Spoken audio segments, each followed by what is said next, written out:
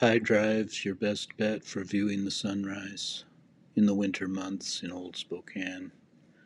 The bluffs stretch out below you with pines receding down to the railroad tracks and Hangman Creek, the highway that goes past pieces of my past, Spangle and Plaza and the rolling Palouse Hills. This morning I look at the sky above those hills, with changing colors that announce the coming sunrise and foretell a mostly blue sky day, though well past the point of freezing, when winter's bluffs in the seasonal poker game go down the highway with all your cash pocketed in the Goose Down. The truth is, I'm feeling just a bit down with the winter blues, and I wish I could wander the hills all the way to the border and find a hidden highway to make my crossing under the warming sunrise, to where we'd have our house up on some bluffs overlooking the Gulf of Mexico and boats sailing past. I wish I could seize a hold of our separate past and make it connect from here all the way down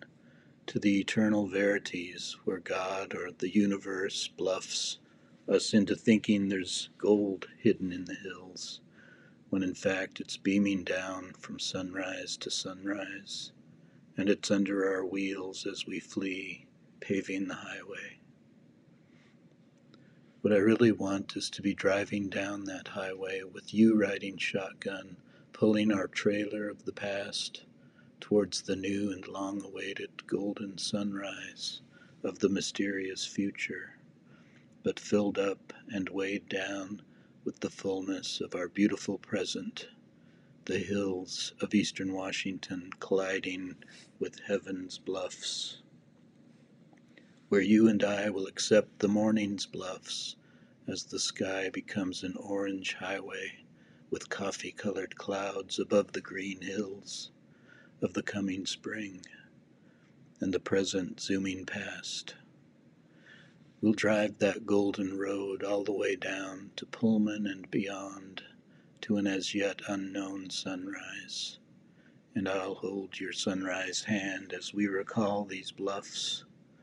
the arrowleaf balsam down along the winding highway,